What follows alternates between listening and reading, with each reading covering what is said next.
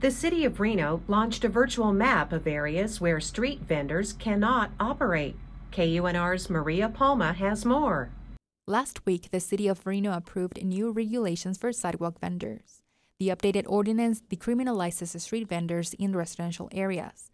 However, it prohibits vendors from operating within 1,500 feet of resort hotels and convention facilities.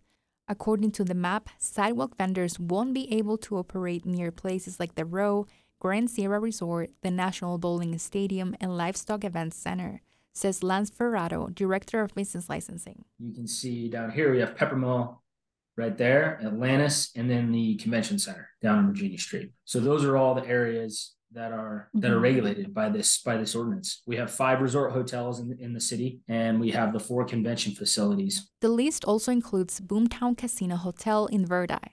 Ferraro says the street vendors cannot operate within 100 feet of a business selling similar items. For example, if a vendor is selling ice cream, then they cannot be within 100 feet of a brick-and-mortar business selling ice cream, or within 300 feet of a permitted special event, unless the vendor has permission from the event promoter. These restrictions were adopted to comply with Senate Bill 92, which was approved during the 2023 Nevada legislative session.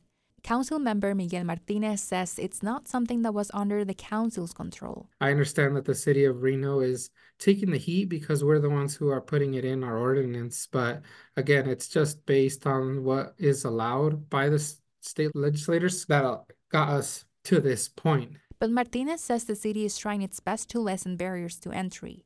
The ordinance also reclassifies sidewalk vending as a standard license and removes assigned locations, background checks, and fingerprints. Having the ability to get these licenses in a much quicker manner, in a much less intrusive manner, and it does remove that background check. So it does allow individuals to go through the process a little bit faster. In the next few months, the city will host a community town hall along with Northern Nevada Public Health to answer questions about this new regulation.